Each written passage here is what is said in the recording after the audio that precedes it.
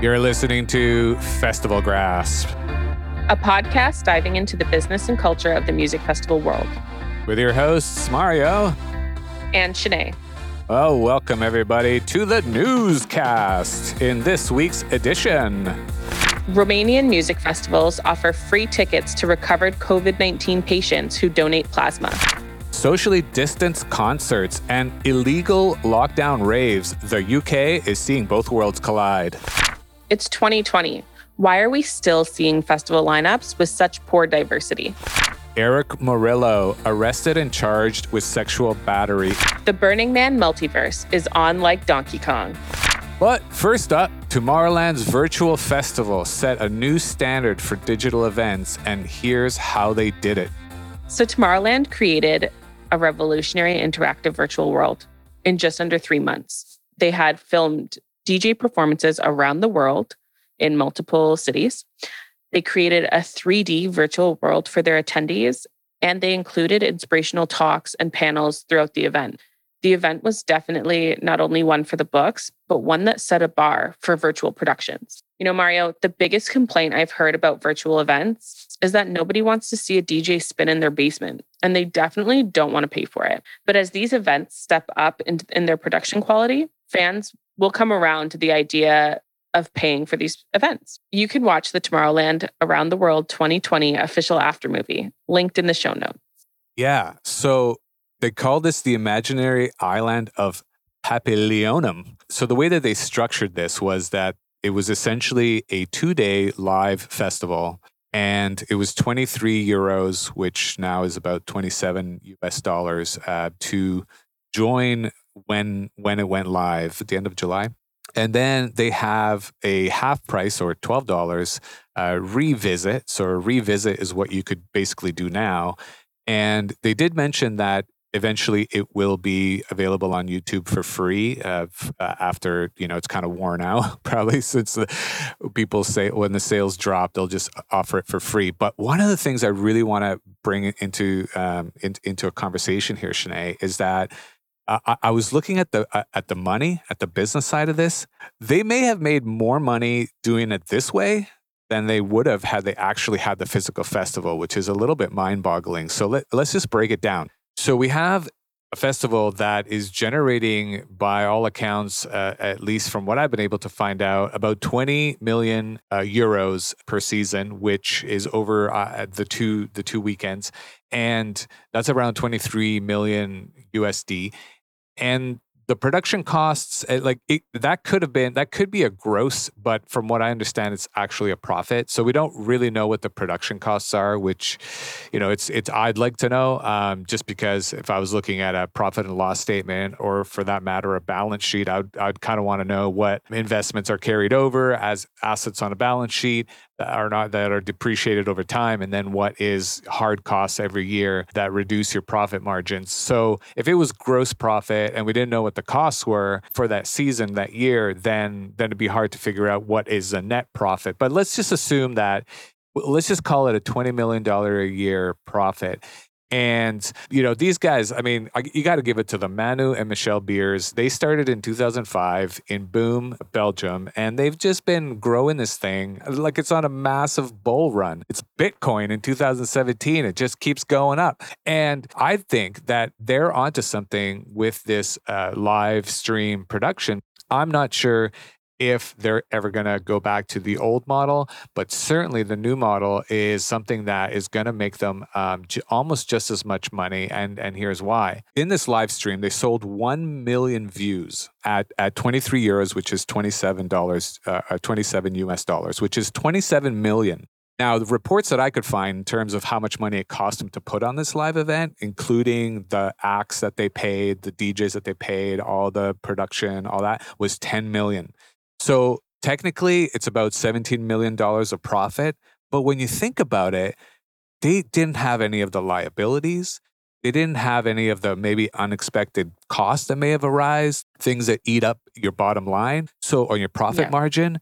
So I'm wondering if they're sitting back right now in the offices, right, and thinking, oh my God, guys, we don't need to do 2 weekends from now on. We could do a small weekend special, VIP only, exclusive, cut down on all the expenses, cut down on all the risk, and then do this massive virtual festival that we can market the heck out of, because now we can do it. We're one of the best in the world. I mean, if you watch the video, I mean, holy cow. I thought I was watching The Lord of the Rings. Like, it was that beautiful to watch. And this was only a 14-minute small clip. Can you imagine 2 days of it? I'm thinking to myself, what if I had a private party? I paid $23 to watch this live stream. I rented, some kind of warehouse somewhere. I had 50 people, which are within the realm of what's allowable, right? 50 to 100 in an indoor space. I'm sure that's going to change, but let's just say that. And then I invited people there, and we had a warehouse party with this beautiful visual of Tomorrowland around the world playing. I mean, it's a win-win for everyone. I'm not going to get those 50 people to travel to Tomorrowland and pay for camping and all that kind of stuff. It's impossible. But here I have a collection of my friends watching this. I don't know. What do you think, Sinead? Do you think this, did we just see the future here? I think that it's a great opportunity for people who, like you said, can't travel. And especially during, this pandemic, you don't want to travel or aren't comfortable or can't afford it, whatever the reasons may be. It gives you an opportunity to still get together with your friends and have an experience. Is it the same as live festivals? No, but it's a great segue and it's a great second option if you can't do the real thing. Totally agree with you. All right, up next, the Burning Man multiverse is on like Donkey Kong. Okay, I love the name and title of this article here by Rusty Blazenhoff via Boing Boing, which is a blog that he writes for. And he's basically talking about his own first-person point of view. And we just described what it was like to watch a incredibly well put together live stream music festival. But what Burning Man is doing is that they're creating a virtual reality space that you can actually go into with a VR headset. Far different than what Tomorrowland just did, but equally incredible. So what I've been able to learn is that there's this program called AltSpace VR, and this is something you can download on your computer, and you can go in, and if you have a little bit of know-how, you can start not just building, but you can actually join other people's building processes and actually participate and help them build things. Very interactive and very organic in terms of what you can do with it. But he said he was checking out the Burning Man VR that was already built, and he didn't have the headset, but this is what he said. He was exploring different events. He went skating at a Black Rock roller disco party. He met new people on this chat feed called Get Social. So you can interact inside of this VR space with people in real time. And then he was checking out the playa from above while flying. And then he was riding around in mutant vehicles. And I'm a computer guy, but I don't know enough to go and build virtual reality scapes. And he's saying he didn't either, and that he really found it to be something that is worthwhile. They have this, we've linked it in the show notes. They've already created these virtual scapes, and they have a chart here. And there's Multiverse, Sparkleverse, Mysticverse, The Bridge, BRC VR, which is Black Rock City VR. There's Infinite Playa, Build a Burn, Burn 2, Temple 2020, and Burn Night Live. Okay, so these are the official realms in the multiverse, the realities that we talked about in last week's episode, right? And you don't need a VR headset for all of them. Basically, what you need is a laptop or a computer. And some of these VR scapes you can actually look out on your mobile phone. So some of them are kid-friendly, some of them are not kid-friendly. It lists it all in the chart here. I'm enamored. I'm going to spend the entire week exploring these virtual scapes. It's on like Donkey Kong, Sinead.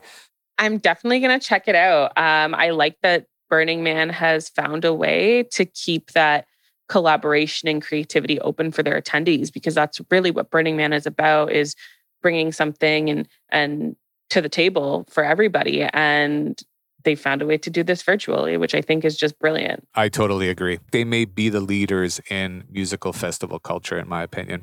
So Mario, Romanian music festivals, Untold and Never See, have now offered free tickets to recovered COVID-19 patients who donate plasma. While they are postponed for their 2020 edition, they are opening up for 2021, and they have partnered up with a local supermarket chain, Kaufland Romania, with a blood donation campaign called Blood Network. I think that what these festivals are doing is just so amazing. While they're providing philanthropy to those in need, they are also increasing their brand awareness and loyalty by staying relevant during this unprecedented time. Yeah. So convalescent plasma is, I guess, what we're discussing here, right? And in Canada, you can actually go and donate your blood.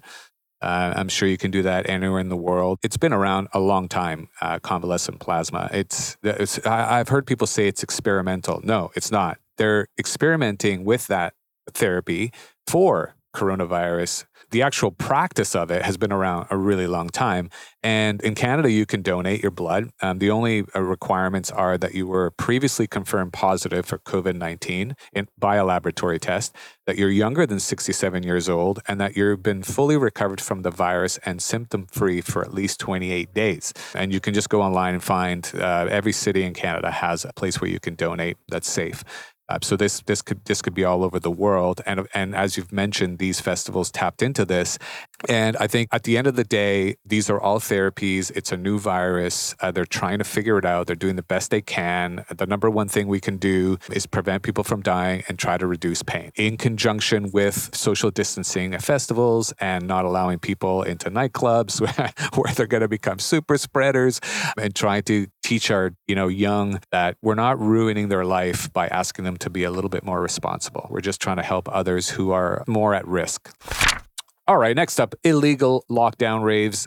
In the UK, see police swarm on woodlands as hundreds flout coronavirus rules at all-night parties. So in the UK, they're having a bit of an issue here. I looked at the photos. It's a bunch of kids who want to go party. They don't like to be told what to do. And they're having these illegal raves in Epping Forest, which is a ancient woodland between Epping in Essex to the north and Forest Gate in Greater London to the south. And it's a former royal forest, so it's managed by the City of London.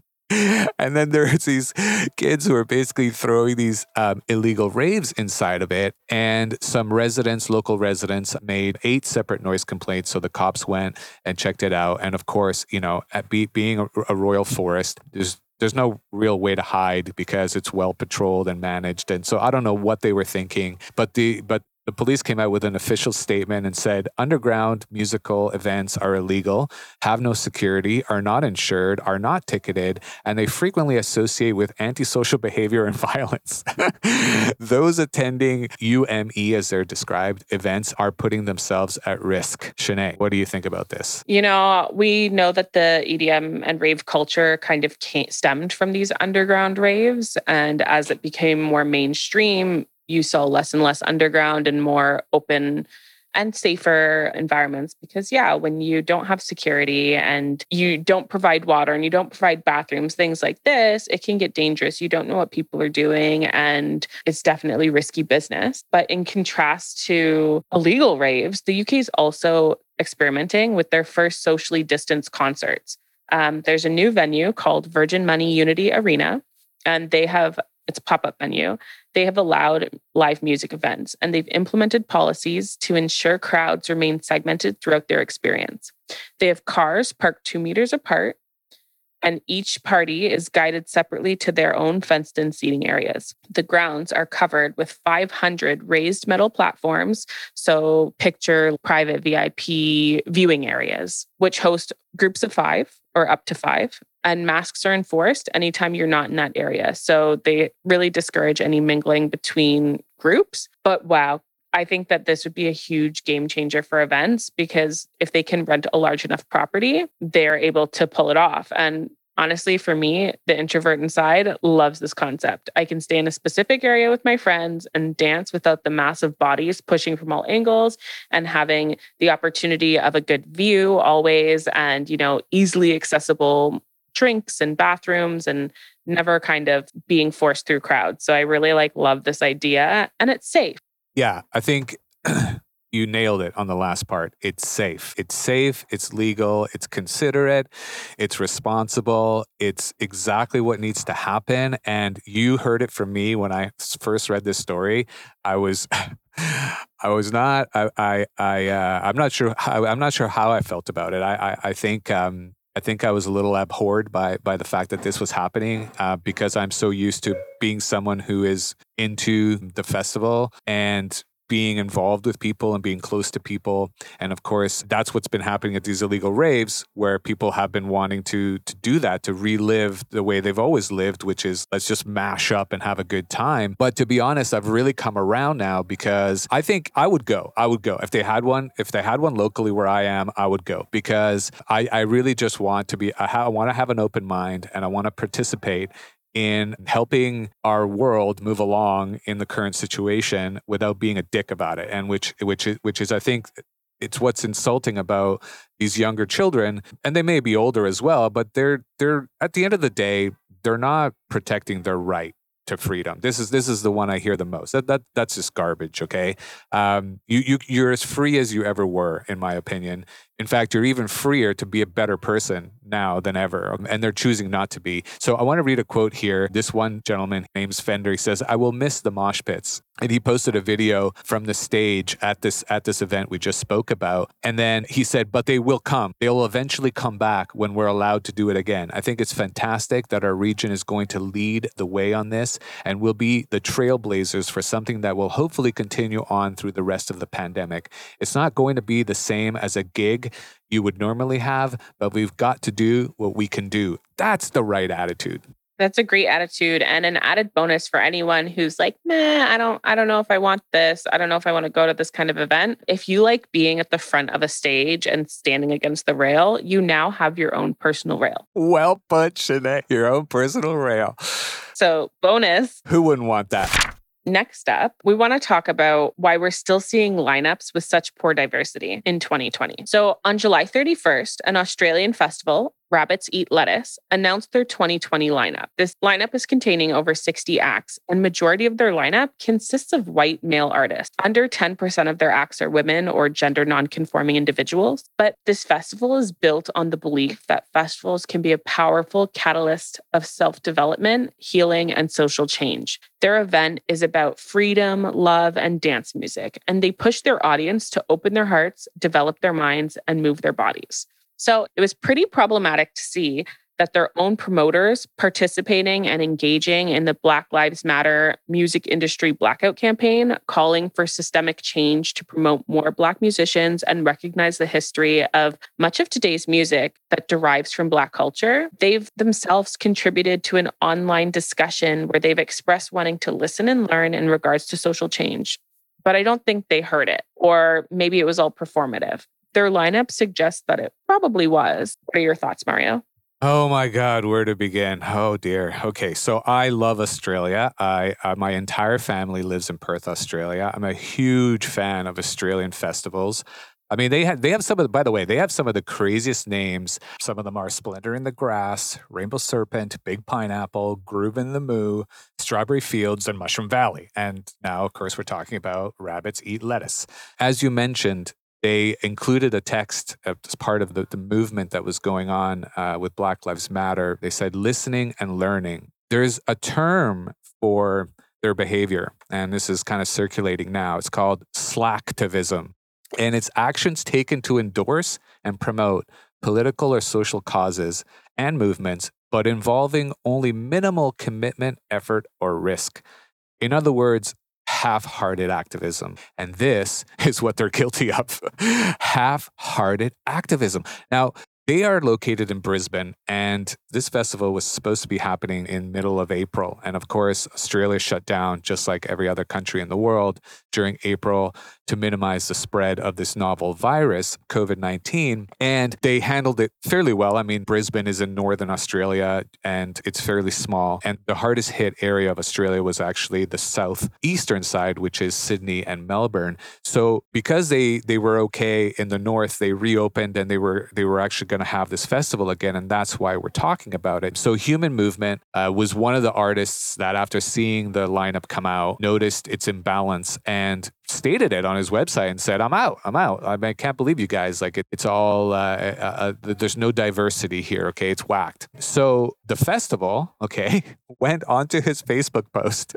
and posted a reply. And they said, we're sorry you feel that way, HM. When your male booking agent offered you to our festival with a bunch of other male artists, these are in quotes, gender didn't really cross our minds. We accepted his proposal to book you for the festival on the basis of your music and that alone. We think booking an artist based on gender actually contradicts the message you are trying to put out. We would love to see more female artists in the industry. We are quick to book female artists that are killing it, and we regularly book aspiring female DJs that apply. If that inspires women that attend our festivals to get into music and apply to perform at festivals, that's amazing. Our two biggest offers for the festival happen to be for female artists Peggy Gou and Maya Jane Coles, who unfortunately both declined. This isn't a singular acting phenomenon. The reality is, this is the worst part, the reality is that most of the agencies that sell artists to us come to us with male artists, such as yours. In addition, when we open the festival's music applications, we only receive 5% of female artists applying. This is just the fact of the market. There are many more aspiring male artists than females pursuing careers in the field at this time. Shanae, please help me. Unfortunately, okay, I'll give them this part is that a lot of booking agents have a large client base of male DJs. So that in itself is a problem as well. Booking agents need to have more females on their labels, females under their team. Like they need to actively search for these because they do exist. There are many female DJs and aspiring female DJs, but in the industry, they don't get the same opportunities and they don't get the same general experience, like level of safety or level of pay rate. It's very one-sided. And to say that, well, that's just the way that the industry is and it's not their fault that they only receive 5% female artists applying. No, it's not. But then look into those 5% and really see the quality of their music, because you can say, well, I had 100, male DJs apply and only 5 female DJs. I don't know. I would say if you wanted to step up and you're saying you're listening and learning, then step up and actively search for these other female DJs because they exist. Absolutely. I can't believe their attitude on this. Slacktivism. Holy cow. Not just that, but just downright laziness. First of all, you write on your festival website that you say all the right things. And Shanae, you're going to hear it from me so many times. We need to hold these festivals accountable to what they say. If you tell us this is what you stand for, and then you act like in the opposite direction, it's our job to call you out, and your fans need to know because they're the ones keeping you in business. So if we can make a case that you should not be supported, then maybe we will down your festival. How about that? Because I must say, this reminds me of an analogy. Imagine you go at a restaurant where you hear that there's this chef and he's touted in your community as the best thing around right now. However, when you show up, there's nothing on the menu. It's just bland. And you say, well, I came here. I was expecting to pay a lot of money. I was expecting some diversity in the menu. He's supposed to be one of the best chefs around. My expectations were high. Then the chef comes out and he says, listen, I must apologize, but the store that I went to shop for the groceries down the street really had nothing on the shelf. So I'm sorry, it's all I could do. It's the best I could do. Are you kidding me? You should go out and you should find the best resources. You should travel across the entire, wherever you are, pull in anything you can and give us the ingredients that we need for the best meal we've ever had, because that is what you told us you would give us. And this is a perfect analogy for this festival. I want to close out by saying that Emma here wrote an absolutely fantastic article. Emma Jones, she describes herself just a Robin stan who loves going to the club. Now, I looked up Robin stan, and it's people who are fans of Lana Del Rey. So there you go. I didn't even actually know that. But look, she closes out her article, Emma does, with this, and I just want to read this. We need the team behind Rabbits Eat Lettuce to be the leaders they can be. We have a unique opportunity as an industry and a community in being able to rebuild a broken culture for a new era. Lineups like this are not part of the new era dawning. They are the death rattle of the last era that 2020 should have put to rest. Oh, Emma, a woman after my heart. All right. Next up, and finally, Eric Murillo arrested and charged with sexual battery. Oh dear, where do we begin? Do you know this track here? Yep. I like to move it. That I do. that track is Erick Morillo in a project when he was called Reel to Reel. The reggae vocals there by Trinidad and Tobago and the rapper Mad the Stuntman. Now, that was one of his most famous tracks, but of course, he's a house music DJ with his own label, been around the electronic dance scene for a really long time. I remember hearing about him and dancing to him at raves when I was a very young man. So he's definitely someone who's been around, but he was arrested and charged with sexual battery of a woman in Miami, and this was reported by Local 10. And the charges stem from a December incident which happened at his Miami home. According to the arrest report, the accuser says that Morillo made several advances towards her, some sexual in nature, but she refused all of his attempts. She later told police that she was intoxicated and went to a room to go to sleep by herself. And when she woke up, she reported waking up nude on the bed with Mr. Morillo standing on the side of the bed, also nude, and of course, was a little disconcerted about that whole situation. So for months, he denied all the accusations. But then on Wednesday, a rape kit confirming that the DNA on the bed was his led him to turn himself in to his attorney. Now, the only thing that Erick Morillo is going to move is into a jail cell, okay? Because that is just obscene. Yeah, I mean, it's a really challenging topic to discuss, but one that we absolutely need to keep discussing because it's prevalent in not only the music industry, but just in society. People are not being held accountable and people deny their actions. And when you're in a position of power, your audience or the people who are following you want to believe you because they idolize you or they just think, wow, like he seems like a great person. Why would he ever do this? Or his friends and family would be like, no, he would never do that. You know, he's great with us. But abusers they typically are great with the people around them. And it's very hard. Well, not all the time, but sometimes very hard to see the true colors of somebody and their behaviors and taking sexual advances and not listening to the person that they're, trying to do things with. So very concerning. I'm glad that he was arrested. I'm disappointed that he denied everything. And I'm disappointed that he, acted on his urges in general, which he should never have done. Well, thanks everyone for joining us on another week's Festival Grasp. Make sure to subscribe on Apple or Google Podcasts, Spotify, or via your chosen podcast collector, so you'll never miss us talking into your ears again. And while you're at it, if you find value in what we are discussing, rate us on Apple Podcasts. It's like telling a friend about it, but better. And it gives us a chance in that big old world out there. I know we're just getting to know each other, but come on, show us some love. We're here for you. You're here for us. So let's do this thing. To sign up as an expert guest on the show, to leave us a question or message, or to jar tip your support, follow the appropriate links in the show notes. Be sure to keep tuning in weekly for our Music Festival newscast and subscribe to Deep Dives, our bi-monthly in-depth topical discussion show with interviews and guests that will bring you insight and knowledge. Link in the show notes. This podcast edited by GBA Recordings. For me, Mario.